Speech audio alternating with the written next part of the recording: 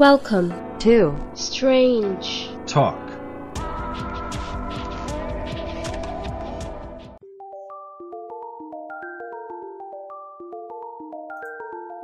Hey strangers, welcome to another episode of This Week in Crime. Now, This Week in Crime is where I bring you weird, strange news segments, news articles from around the world or from here, right here in good old America. But before I get into This Week in Crime, I usually just kind of chit-chat and just kind of give you an update of what's been going on in the week. But unfortunately, not a whole lot has been going on in my week, and it's really boring. So I thought I'd give you a sneak preview of what I will be, of the subject of what I'll be talking about for Monday's episode. And Monday's episode is going to be all about mysterious vanishings.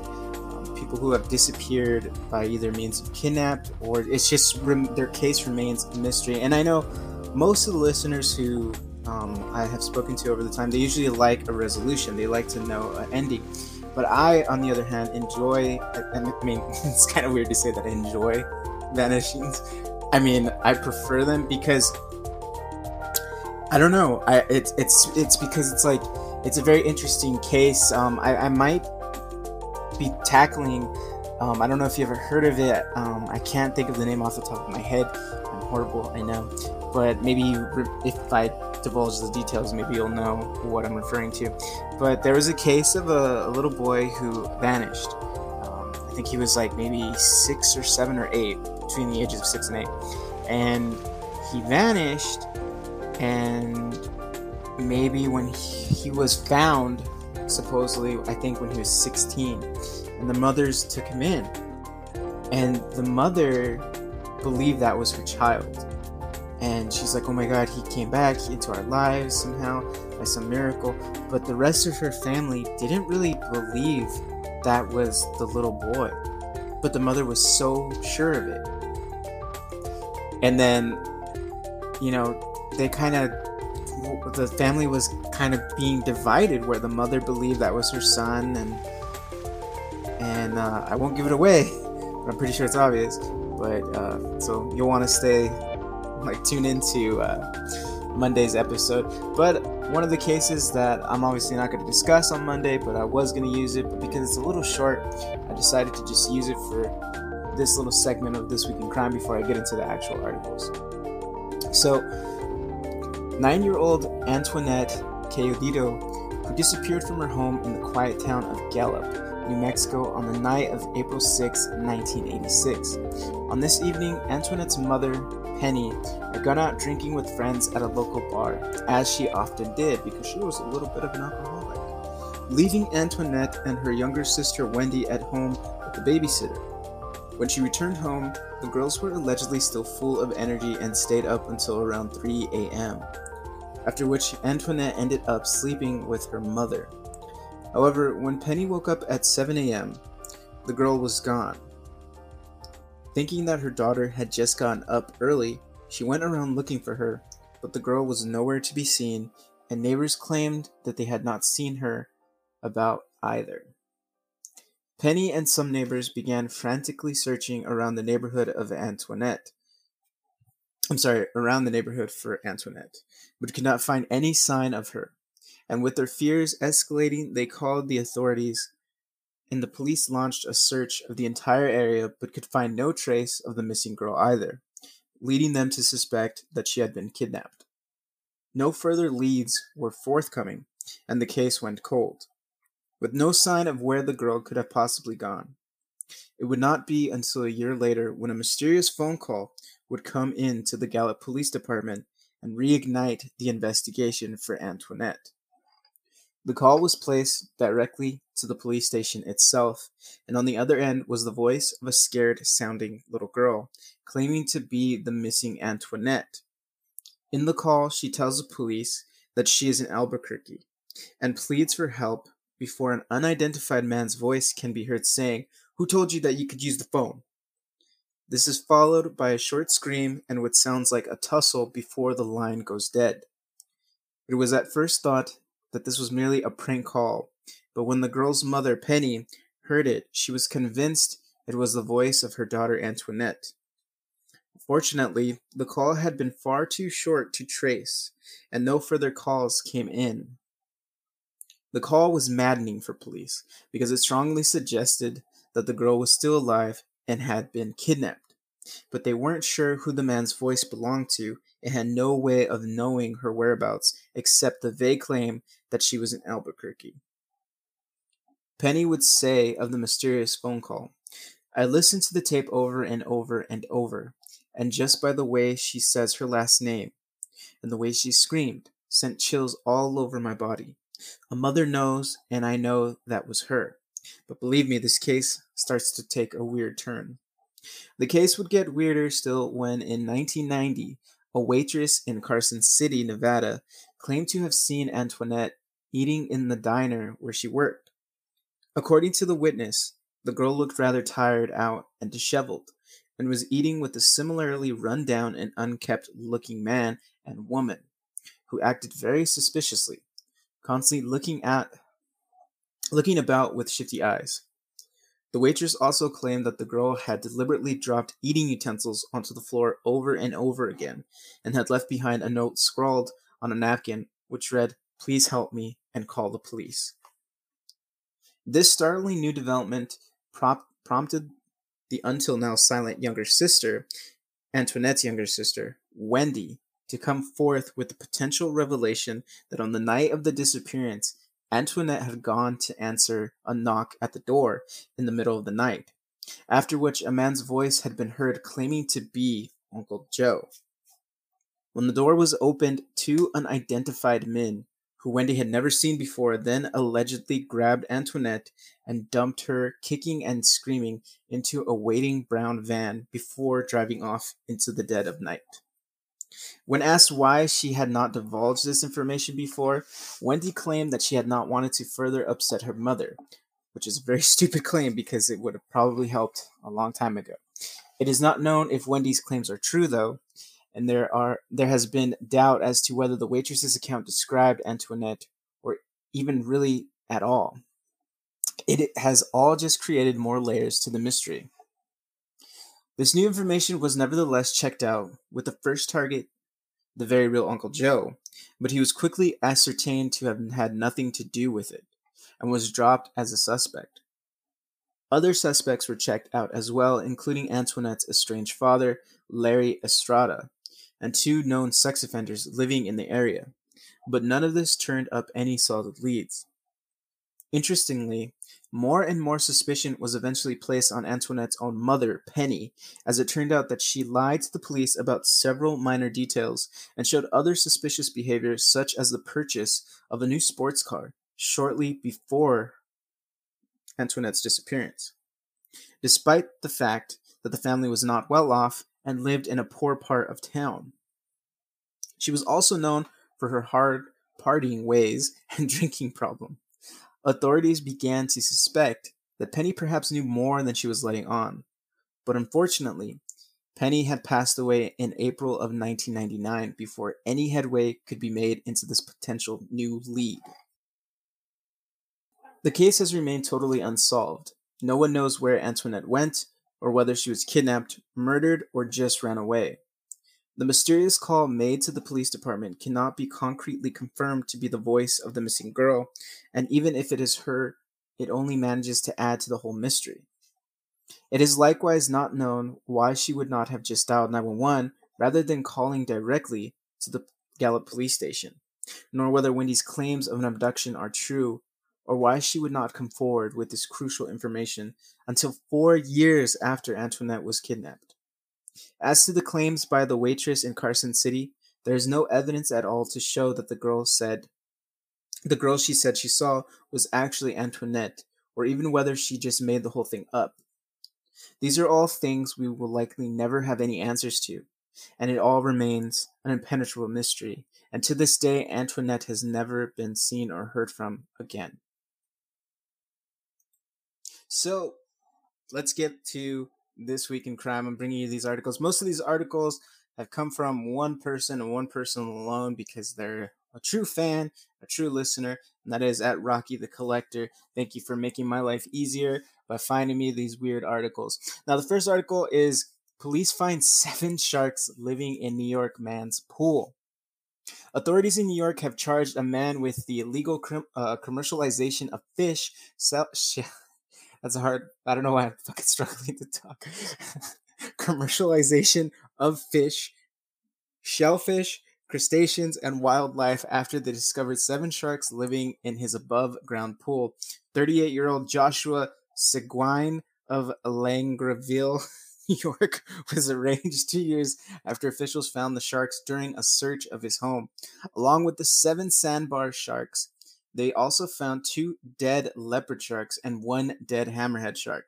Police were tipped off to Seguin's illegal activities after they found 5 undersized sharks in the bed of his truck.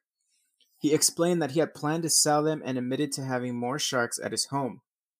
Authorities launched an investigation and discovered that he was selling the sharks on monsterfishkeepers.com. I didn't even know that was a website. Sandbar sharks are considered a protected species in New York, and owners must have a special license, which can cost around $11,500. Jeez. Officials brought the sharks to the Long Island Aquarium, where they were checked out by veterinarians before being transferred to the New York Aquarium in Coney Island. The trafficking of protected species is both unlawful and harmful to these vulnerable creatures, Attorney General Letitia James said in a statement. These individuals is charged with knowingly putting these endangered species in harm's way in an effort to line his own pockets. My office will continue to enforce the laws that safeguard our wildlife and hold accountable those who seek to violate them.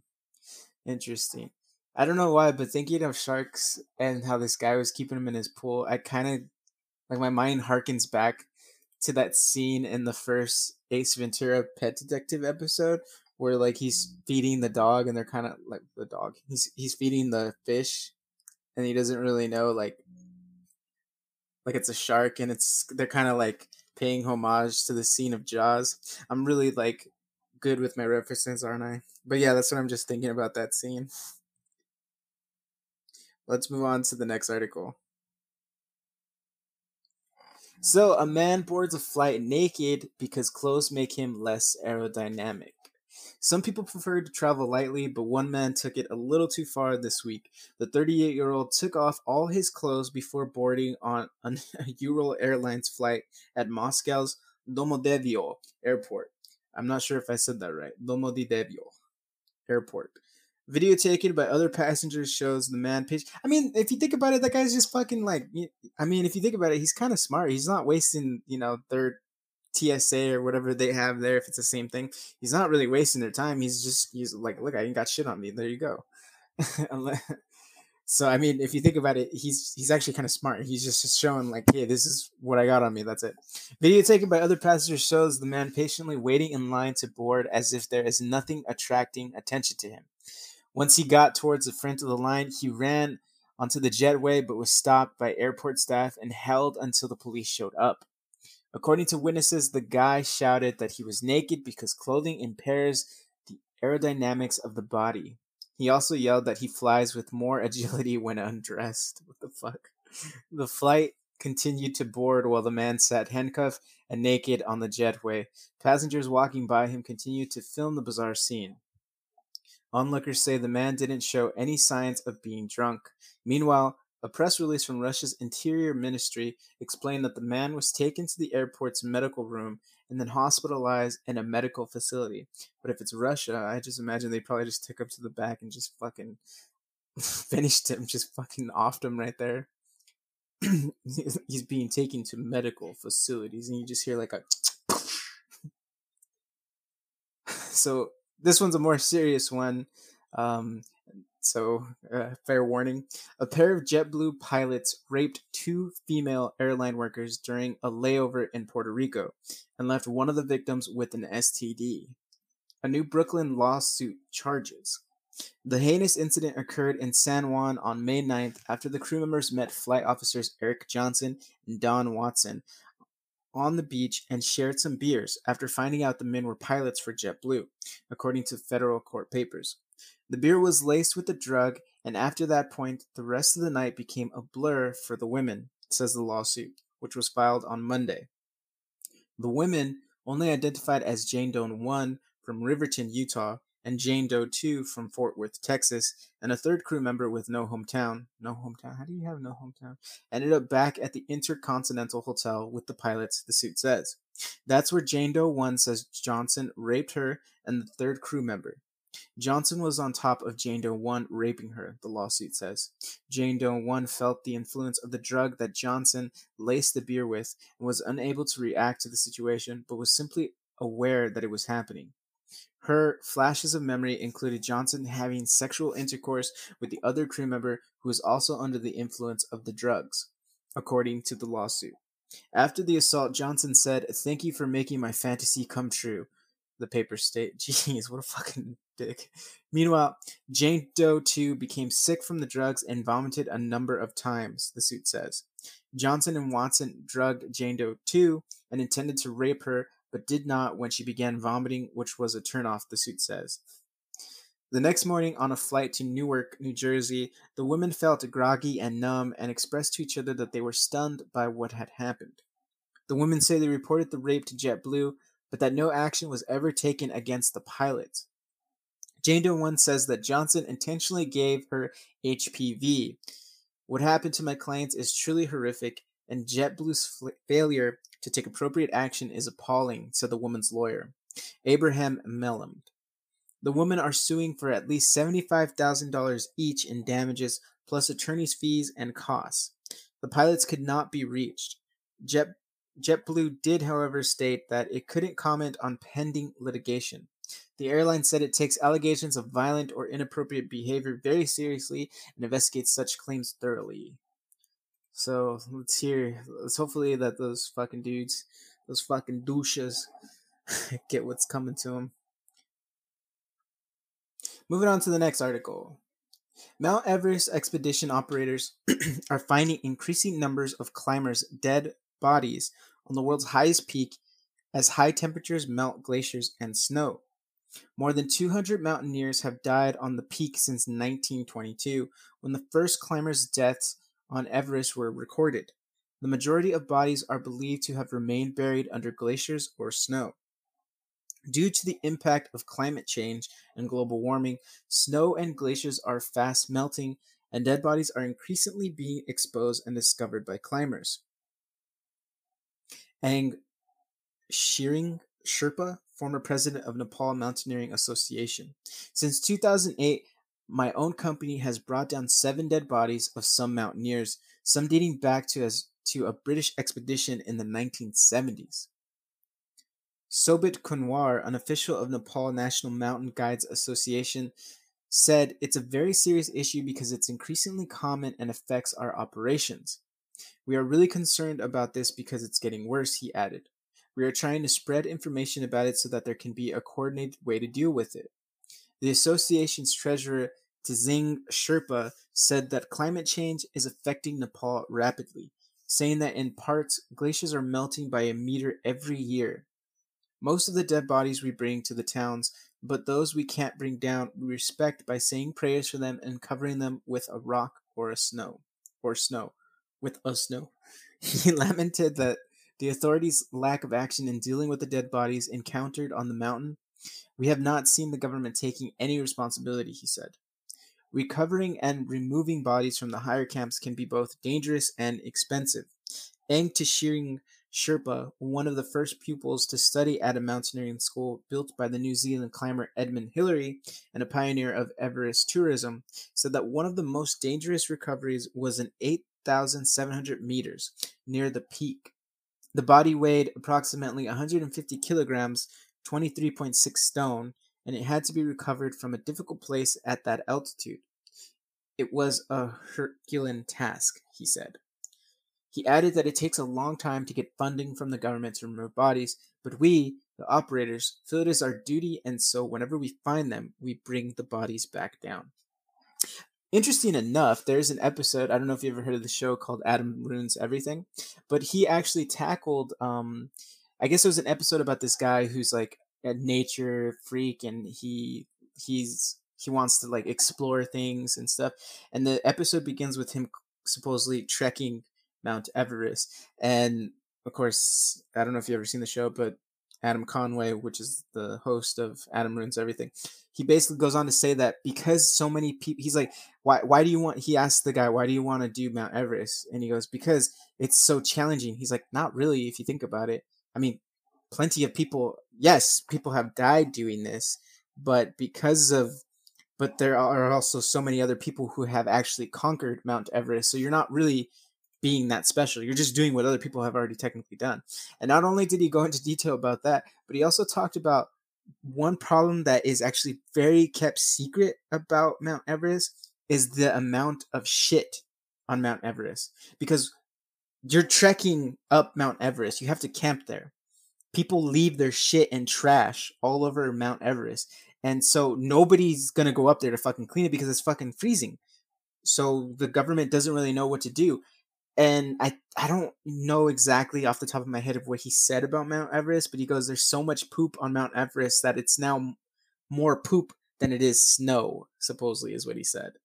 So there's an idea for you, because they make it sound so luxurious, right? Because the reason why they don't want to stop doing tourism, but there's a lot of people in Nepal, there's like a small organization, a group that wants to stop the tourism of going to Mount Everest, but because it's such a big moneymaker for Nepal that they don't put an end to it, because I mean that's like their biggest thing, that just to make money from that. A lot of that goes into their economy, but a lot of people want it to stop because they're fucking up the ecosystem within Mount Everest. Not only that, but of course all the bodies of people who are there that died, they can't really get them back down, like you heard in there. So it's a literal grave site now. So moving on to the next article, a Brooklyn man fights city over a shocking $500K water bill. It's the $500,000 drip, and it has a Brooklyn homeowner desperately fighting City Hall. East Flatbush resident Joseph Sparrow was assessed a jaw-dropping $552,483 in total water charges and penalties by the New York City Department of Environmental Protection over a 4-year period, according to documents. This bill amount is totally impossible, someone said. Someone said I would have to have been running a fire hydrant around the clock to run up anything close to what the city has billed me, Sparrow, 28, had said. We have tried to reason and talk with the water department, he added, but they are nasty and difficult about this, saying I owe the money. 4 years ago, Sparrow's water supply was shut off, helping curb his astronomical bills from escalating further. Yet it hasn't stopped his nightmare. And despite the homeowner's protests to the water department and independent analysis by professional plumbers claiming he could only possibly have ever used about $40 worth of water monthly for his typical size home, the city claims he owes them a lottery-sized check. The owner even paid a crew $30,000 to rip up his property to check out the plumbing for possible leaks. None was detected, however, and there is no evidence of a broken water meter, despite city correspondents saying otherwise, according to Sparrow. However, City Department of Environmental Protection officials told last week the property had a substantial water leak, which despite several notices over the years, the owner has refused to repair, and the water bill has not been paid since 2013. Sparrow paid for the house in cash about 9 years ago from the proceeds of a legal settlement following his mother's untimely death only 2 months after Sparrow was born. And while the settlement seemingly left Sparrow comfortable, it was also the start of his own house of horrors. Brian Walton, CEO of Merit Holdings Group in New York, who has forensically examined Sparrow's water bills, is stunned. Walton notes that according to the records, there were 156,100 cubic feet of water consumed by Sparrow's residents for which the city is seeking payment. I have a hard time believing there is a break in the piping, as the neighborhood would likely be flooded as a symptom, Walton said. The neighborhood has not reported flooding during the billing period. To put this volume of water in context, added Walton, an Olympic pool contains approximately 88,000 cubic feet of water. Mr. Sparrow is being billed for and supposedly was consuming just shy of 2 times the amount on a monthly basis. Walton assessed that basic logic would indicate that the house's problem is not Sparrow's but related to a faulty meter, or there is a breakage in the water main that feeds Mr. Sparrow's residence. Sparrow's attempts to put his 3-bedroom house up for sale and to pay off his tab have fallen flat. Built in 1949, the house is believed to have a market value in excess of $320,000 since the property has no running water. Sparrow has to shower and cook at a house 4 miles away. He is unable to open it up for renters and some extra income. Sparrow does not work and is filing for disability due to the onset of epileptic seizures, he says. The property, meanwhile, has been slapped with lines, and Sparrow is facing eviction in foreclosure because of the unpaid taxes. The foreclosure of this property tax is valid, according to John Zandy, an accountant for Sparrow, who is also defending his innocence at City Hall. However, the judge originally did not allow for Joseph Sparrow to sell his property in a private sale because counsel lawyers for the Lennon companies objected, stating that Joseph Sparrow has hundreds of thousands of dollars of water lines. Zandy added, the lawyer appointed for Joseph Sparrow argued that the thousands of dollars in water linen was under dispute. The drama is wearing Sparrow down. I bought this house at 19 and I have always tried to do the right thing in my life, he said. This is the only thing I have and they are trying to take it from me. I could end up homeless, living in a shelter, or nowhere to go if this is not resolved fairly. So that is fucking crazy though. Could you imagine paying? You have to pay 500 and something? That's ridiculous. And it sucks too because I feel like fucking like companies like that, man, they're not going to admit that they're wrong because they don't want to look fucking stupid. But it would probably save grace for them if they just did. So here's the last episode of This Week in Crime. So I hope you guys got a kick out of the little articles that I brought you. So here it goes. A man in Santa Rosa, California, forced to reduce the size of his fence, got some payback on City Hall with the help of some naked mannequins. Jason Windus has built a 6-foot-tall fence to keep his 2 dogs in his yard. I put this fence together for my dogs so they had a place to run, Windus said. However, Windus was ordered to cut his $9,000 fence in half after a neighbor filed a complaint with the city, claiming it obstructed the view of oncoming traffic for drivers at the intersection. The city agreed and ordered Windus the alteration to the fence in half, which Windus said he didn't consider fair. As you drive through the neighborhood, you'll see that nobody else's fence had to be cut down but mine. Windus said city officials said he would be fined $500 for every day the fence remained in its original condition. They made me freak out, Windus told the news article, so he complied, but not without making his own kind of offbeat statement. Windus put a bunch of naked mannequins he was saving for the right occasion right there in his front yard. I couldn't bring myself to throw them away. I was going to use them for target practice. Windus placed 4 of the anatomically accurate mannequins around a table while a female dummy stands with her arms overhead, according to the Santa Rosa Press-Democrat. The dummy display features a sign that reads, "Reserved seat for the nosy neighbor that complained about my fence to the city." So far, locals are enjoying the nakedly personal protest. I wasn't expecting any of this, he said. We've had like 50 people stop, taking pictures, telling me how great it is. So there's, that's kind of like a good thing though. Like, he complied with everything, and technically he's not doing anything illegal. It's not actual people, it's simply just mannequin. So that's a good way for you to like kill, like just like a smart ass fucking way to just enact revenge on a fucking piece of shit neighbor who decided to complain on your fence. So that's gonna do it for this episode of This Week in Crime. I hope you guys enjoyed it, and stay tuned for Monday's episode where it's gonna be all about mysterious vanishings, people who just disappeared without a trace and have never been solved. As always, go ahead and follow me on Strange Talk Podcast on Instagram. If you want to send me news articles, you can do so through Instagram, or if you're old school and you want to send it through an email, go ahead and send it to me at strangetalkpodcast@outlook.com. I'll be sure and be happy to feature it there. But, get ready for Monday's episode. And as always, thank you for taking the time to listen to Strange Talk Podcast. As always, stay fucking strange.